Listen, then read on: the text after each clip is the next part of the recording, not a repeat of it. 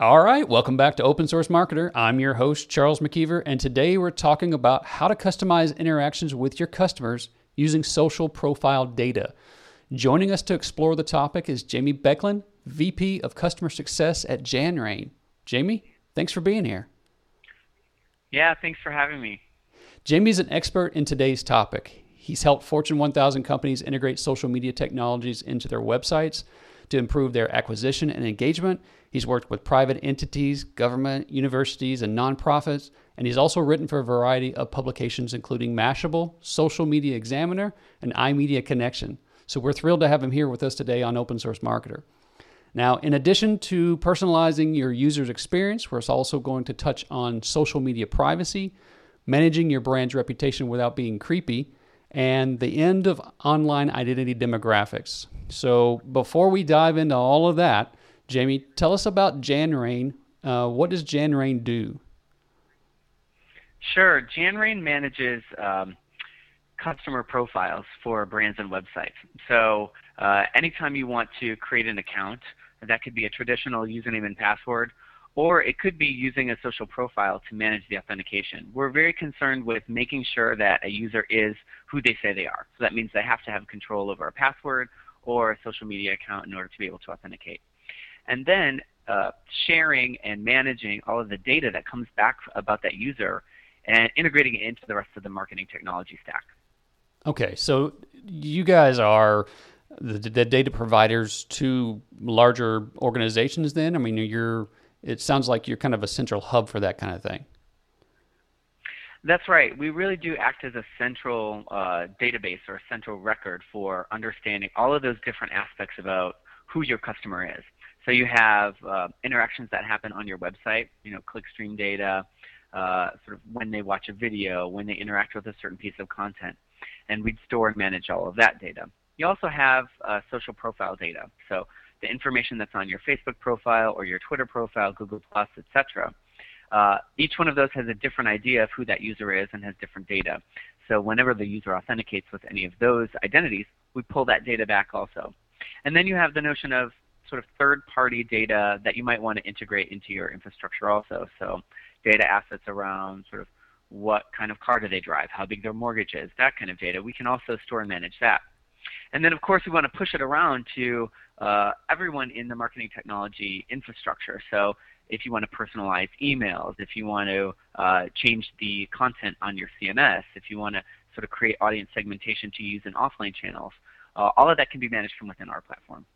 So then, as a business owner, I might be collecting information about my customer locally, but then I don't have the overall bigger picture about some of their other preferences that might be outside the context of our normal conversations with the customer. Is that accurate?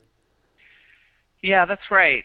What we found is that the notion of a customer identity or customer profile is something that almost every marketing infrastructure component needs. So, of course, if you want to send somebody emails, you need a place to manage those email addresses. And then if you want to serve custom content within a content marketing system, content management system, you need a system for that. Each one of those has different requirements about what they need to know about the user. And so the challenge is, how do you get a consolidated view of who your customer is, right? By using somebody like a Janrain, you're going to centralize all the data about your customer in one place and then share different versions or different portions of the profile with different systems. Now, how does that work long term? So who owns the data in that situation? Is that something that I could get access to that information and then build my own local profile over time, or how does that work? Yeah, absolutely. So Janrain is very much focused on supporting our customers to get to know their customers better. So that means, of course, we don't want to control or maintain any rights or privileges to your data. Your data is your data. Your customers are your customers. And I think that's a really important component, especially as you look at the marketing landscape where people are sort of renting you customers, right? You can go buy this customer every time you want to. You can come to our channel, buy access to that customer, and then talk to them. We think about it a little bit differently. We think that relationship with your brand or your website is going to be the most important relationship to maintain. Obviously, that means that you can export, you can feed that data into any other system where you want to use it. And we do have a lot of customers who use us in conjunction with a data warehouse, maybe a more back-end process that stores it more for long term. But we also find that the service really becomes crucial when you're dealing with this online real-time interaction landscape. So if you want to personalize content on the next page turn, the next page on the website that the user visits, you really need that data to be accessible in real time or in near real time. So that's why having both of those aspects, having both of those options to store on the back end and also make it available on the front end, it's so important. Okay, so we talked about, and we said one of the things we were going to talk about was managing the brand's identity and things like that. But it seems like you have to get people to sign up for something before you can even start this process. So take me through the different phases of interaction. What does that look like? Mm-hmm. Yeah, absolutely. If you think about it from a customer journey perspective, it's exactly what you're talking about. The customer needs to go through a process to go from being an anonymous user to a known user. And there's a bunch of steps along that process. That means that over time, the user is showing more trust in your brand. They want to learn more. They want to increase their commitment, and they want to increase their investment in the relationship. When we think about that journey that the customer goes through, this notion of what are they giving up and what are they getting at each step of the marketing process becomes so important, right? So there's certain moments that are sort of high-value moments if you want to give access to a discount or an offer, if you want to provide an opportunity to join or participate in a campaign, a contest, or promotion. If you want to gate an asset or resource that's very high value, you're giving away a lot of information, then you can ask for a relatively robust amount of data in return for that. Maybe you want to ask for not just their name and their email address, but maybe you also want to know their location. Maybe you want to know their social graph because you want to be able to share with their friends and their contacts. So you want to look at the data assets that the user is going to be comfortable sharing for the particular asset or experience that they're participating in. And then what you want to do is map out a whole series of different interactions that increase in their depth and commitment over time, so that you're asking for more and more data from different sources about that user to build that profile. This is a little bit different than the way people think about marketing campaigns now, right? A campaign is a very sort of focused or temporal thing. You're going to do your summer campaign or your back-to-school campaign. And we see it very differently. We see that campaigns need to build off of each other so that you're having a conversation with your customer over time, and you're getting to know them better. And in getting to know them better, it gives them more and more value. I have seen that over time, clients have begun to warm up to this idea of being social. A lot of people said they wanted to be early on, said they wanted to be I want to be in social media, but I don't want to be social, right? I don't want to interact with anybody, but I want to somehow benefit from social media. And it's kind of a weird, juxtaposition, but they've warmed up to it. And now it seems like just what you said, people are trying to do campaigns, but those campaigns are these pockets or these islands where they want the people to pay attention at the time that they want them to pay attention, but that person has no reason to pay attention at that time. There's no ongoing conversation for them to be invested in. So it's interesting. I think the fact of the matter is that marketers are not in control anymore. And if they ever were in the first place, maybe there was a time, when we all watched the Ed Sullivan Show, that a marketer really had a chance to drive a national dialogue or a national conversation to say, when the audience is so concentrated, it becomes easy for the marketer to say, okay, well, they don't have anything better to do. They have to watch one of these three television channels, right? That's not the world we live in. And there's so many competing priorities for attention. And it's not just, it's not digital versus digital, right? It's digital versus TV versus radio versus spending time with your kids versus your iPad and your Amazon Fire and all of this. So in that increasingly fragmented landscape, attention goes where the most interesting or engaging opportunity is. And so I think you're right. I think that the initial thoughts for marketers were, okay, this is another channel this is another channel where I get to have, where I start to have a voice and I participate. But I get to control when this happens and what the level of dialogue is. And what we're seeing now is that, if you want to attract attention, you need to have something that fits in with the user's lifestyle, with the way the customer is thinking about you.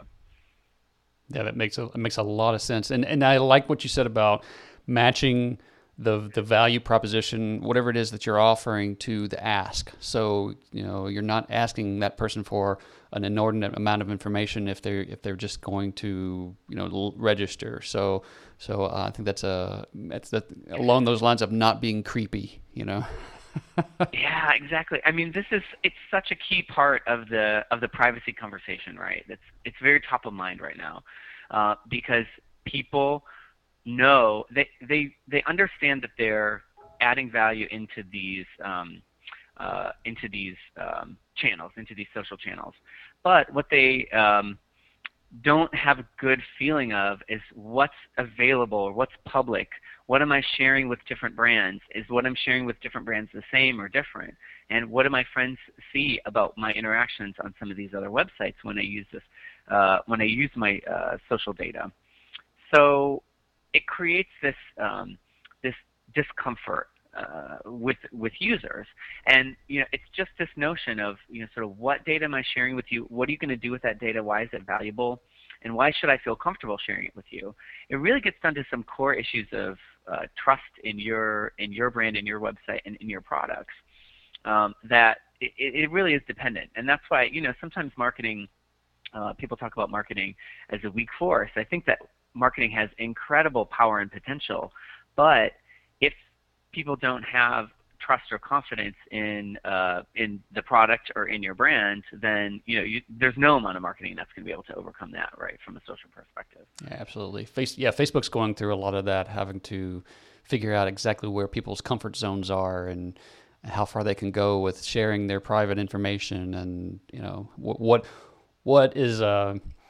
constitutes frictionless sharing versus I don't want people to know that. It's a very interesting topic. So yeah, along those lines, I saw on the Janrain website that you guys have a login widget or offering where people can kind of register quickly for a service, for a website.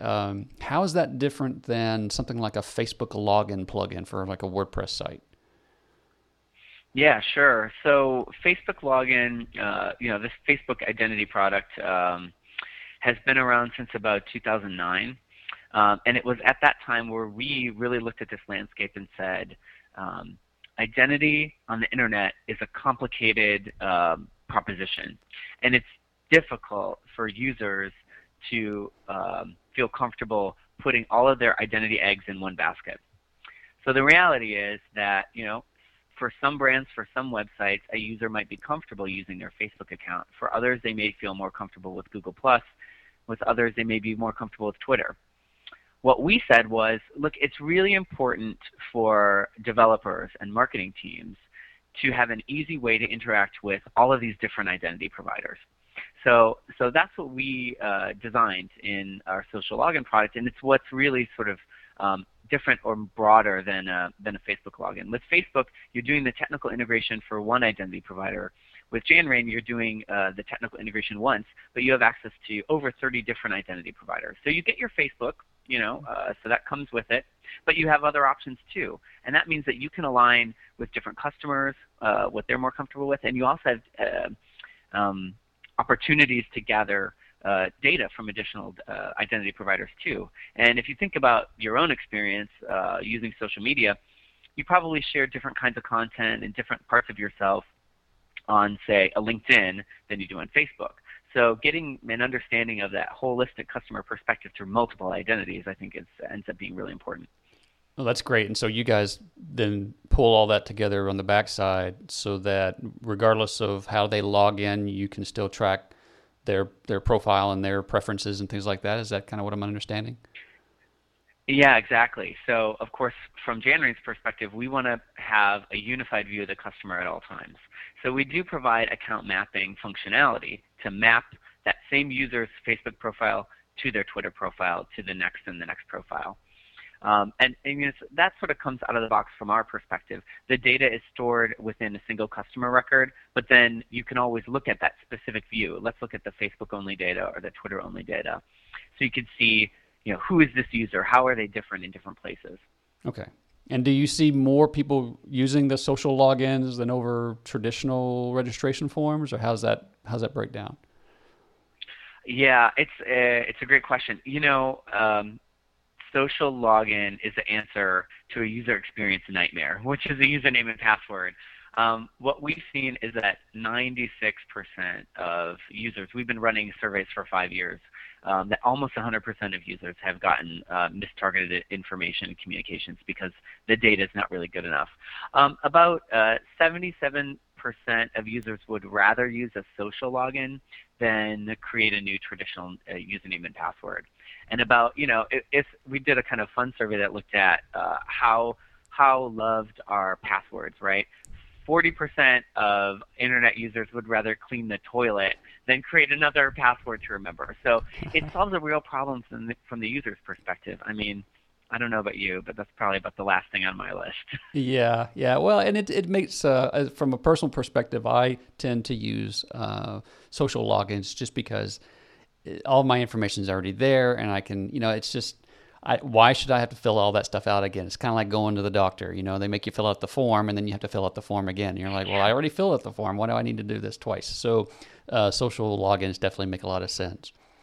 So let's switch gears a little bit and talk about this concept of online identity demographics.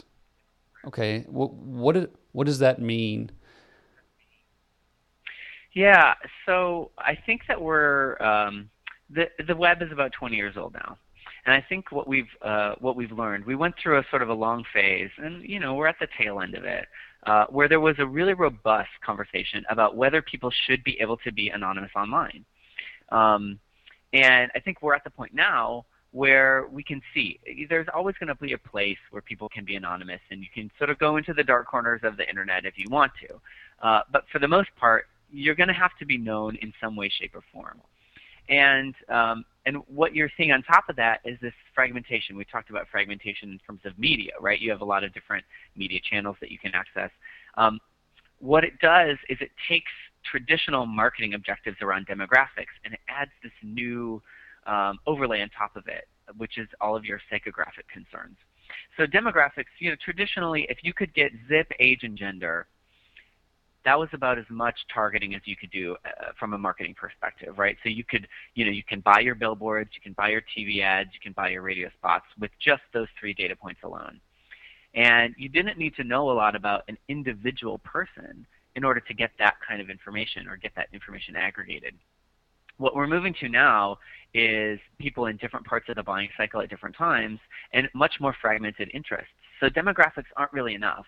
And I mean, I would even make the argument that demographics do a very poor job now of indicating what somebody's going to be interested in.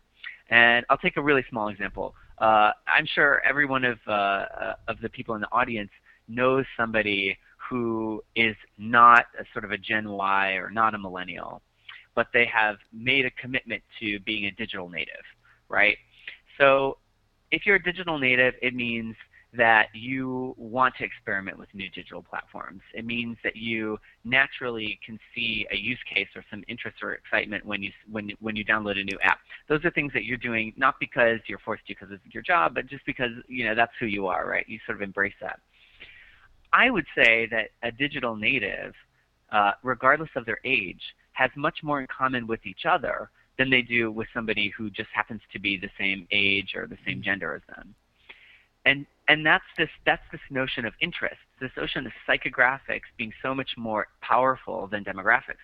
So what it does is, people still think about demographics a lot, but they're a relatively weak force, and they're getting weaker and weaker over time. And what's sort of rising in their place is this notion that if you can find people who share a like mind around a topic, around an interest, that's what's going to drive conversation. That's what's going to drive engagement, and ultimately, that's what's going to drive customers.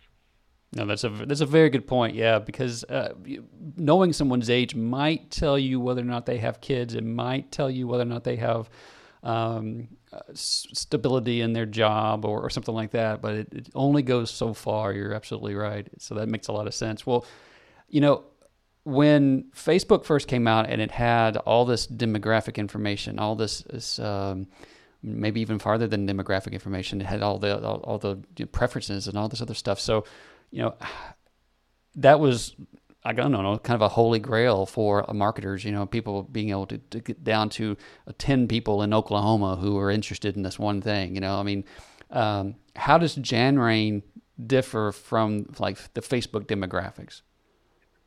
Yeah. So we actually take data from Facebook and store it on behalf of the brand. One of the biggest differences is that Facebook is great if you want to access an audience that's within the Facebook platform. And people spend some time on Facebook, right? They usually spend about an hour a day on Facebook. That means that they're interacting with the media for another 8 or 9 hours of the day that's not on Facebook. And when you think more broadly about how do I connect with this customer everywhere that I might want to talk with them, it really means that you want the data to live within your own infrastructure. That doesn't mean that you don't use those Facebook tools, but you use them for a specific purpose at a specific time in the customer journey. And for us, what we want to do is integrate those same data assets into something that allows you to communicate with them very presently, like when they're on your own website. And that's not something that typically people are segmenting within their own website. But it's really actually not that difficult to take one message and version it into 4 or 6 messages, and then continue on building more and more personalized content over time. So it really becomes a way to have that Facebook style experience or Facebook level of personalization across all of your digital touch points. Okay, so that's a great point to transition to this conversation about. You mentioned a moment ago about fragmentation, multiple properties, multiple websites, things like that. How is mobile factored into all of this? Because now we are on our tablets, we are on our phones and our desktop computers and things like that. So how does that factor across? I mean, are people? How is mobile being used to engage customers? I guess is my question. Yeah. I mean, I think from what I've been hearing since about 2010 is, this is the year of mobile. 2011, this is the year of mobile, and now it feels like in 14, it feels like mobile came and smacked a bunch of marketers upside the head, right? I mean, all of a sudden, you sort of hit that tipping point around smartphone adoption and penetration, crossing 50% of the cell phone audience. And all of a sudden, everybody has a browser in their pocket and they're interacting on mobile. So, we see customers. I don't think we have a customer where less than 20% of their website traffic is from mobile, and some of them it's like 70-80%. Wow. And then you have this mobile first or mobile only kind of perspective where you have a bunch of apps and innovation happening there where they don't even have a website at all. So it's really fundamentally changed the way that people think about computing and being connected. It was interesting. I was talking to somebody from Google the other day, and they said that when you think about why mobile is so important and why it's so useful, it really comes from this very fundamental concept about people, that everything is better when it's portable. I mean, everything that you could possibly do, food is better when it's portable, and you can throw a granola bar in your backpack and have it anytime you want. I mean, everything that people interact with is better when it's portable, and mobile is just the latest case there, right? So it's a natural progression for all of our users. We're going to have to deal with it. It causes some big challenges when it comes to identity and knowing your customer, because we've built this infrastructure over 15 years that's based on cookies, and cookies are tied to a device. So you have this cookie that gets dropped on your device, and then it follows you around as you look at the internet and look at your own properties. And then the cookie is the thing that approximates well, this is Charles or this is Jamie. As soon as you move to another device, they drop a new cookie and you start from zero. And you don't even have the ability on all the mobile devices to drop cookies. So, this is where you hear in the landscape people saying that the cookie is dead or that cookies are dying. That's what they're talking about. They're talking about it's just not that useful anymore. So you have to look at a different way to connect that user's identity across multiple devices. There's a few different options. I mean, you could look at device fingerprinting and those kinds of things. What we've seen when we've looked at those technologies is that they really only have about a 40 to 60% match rate. So, I mean, it's like a coin toss. Are you going to really trust that this is the user that you think they are when, 50% of the time they're going to be wrong? Really, the only way to do that is through looking at a login where somebody's connecting their one single identity to the desktop through the browser, and then also secondarily through the tablet or through the phone. So, you use login as that way to connect that user across multiple devices. And all of a sudden you're actually much further accelerated because you have not only that identity, but then you have all the data to be able to push and pull into different places. Okay, so it's really interesting. When you start doing that, what you find is that the customer journey that you thought that you had is very different from the customer journey that your users actually go through, right? So you have this idea mapped out in your head. Oh, they're going to find me on, they're going to come to my website, and then they're going to download my app, and then, they're going to, buy something on the app, and then they're going to look at it in their email or something like that. What we're seeing is that the user journey is actually really, really different from that, right? Instead, you're finding it through social, in your phone, through an email that gets pushed to you, so you go do the app download directly. The first experience is mobile, then they might get pushed to your website later. It causes you to rethink the whole way that you think about sort of how that customer gets to know you. It's really, really powerful. That's amazing. Yeah, that's incredible. And it makes complete sense what you said about, mobile being personal. Our mobile experience, our mobile devices are very personal. Like you said, like a granola bar. I've never thought of it in that way, but it's it is very personal, and we spend so much time with it that it just makes sense to want to bring that into the conversation and track people across all those different devices. So it's amazing stuff. So yeah, I mean.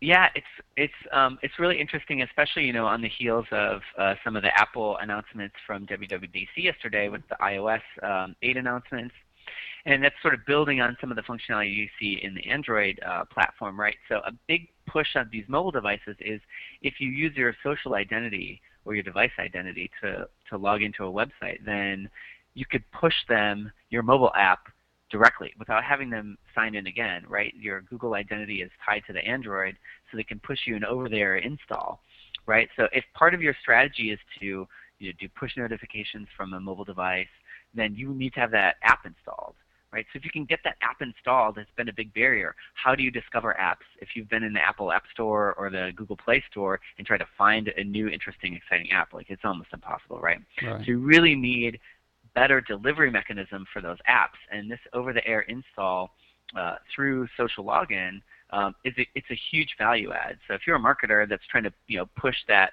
more adoption of your mobile apps, this is a huge area to investigate. Yeah, absolutely. I know that there's a lot of iOS developers in the Austin area who are very excited by those announcements and looking at that for marketing purposes for sure. So. Well, all right, Jamie. Thank you for spending some time with us and talking about this topic. I think that we've got a good idea of what Janrain can do and what we should be thinking about in the space of marketing to people across multiple platforms, using multiple devices, and creating a customized experience for them, so that we can have a conversation and not just have these pocketed silos of campaigns where we want people to pay attention when we want them to, and we can actually have a much better response if we can have a conversation with them that's ongoing. So thank you for that. I really appreciate it. How can someone in the audience get started if they want to? What's the first thing that they should do? Yeah, the first thing that you should do is take a look at the data assets that are available. And we actually have a tool that can help you do that on our website. It's the Janrain Social Profile Navigator. So you can go there and you can log in and you can actually see the assets that might be available from within your own platform. And then think about how you would use that data if you had access to it. If you knew who that user was and what data you had access to, what would you change in your own experience? Yeah, okay, there you go. Do go check out Janrain.com. Janrain.com. They've got great videos over there, case studies, white papers. I was really impressed by how much information you guys had on the website. It was really easy to kind of navigate and figure out what exactly the conversation was and where I should be focusing on things. And so definitely go check out Janrain.com. And also, while you're there, while you're online, remember to go and subscribe to Open Source Marketer and rate the podcast on YouTube and iTunes or wherever you listen. And Jamie, thank you again for being here, and thanks for tuning in, and I look forward to seeing you guys next time. Thank you.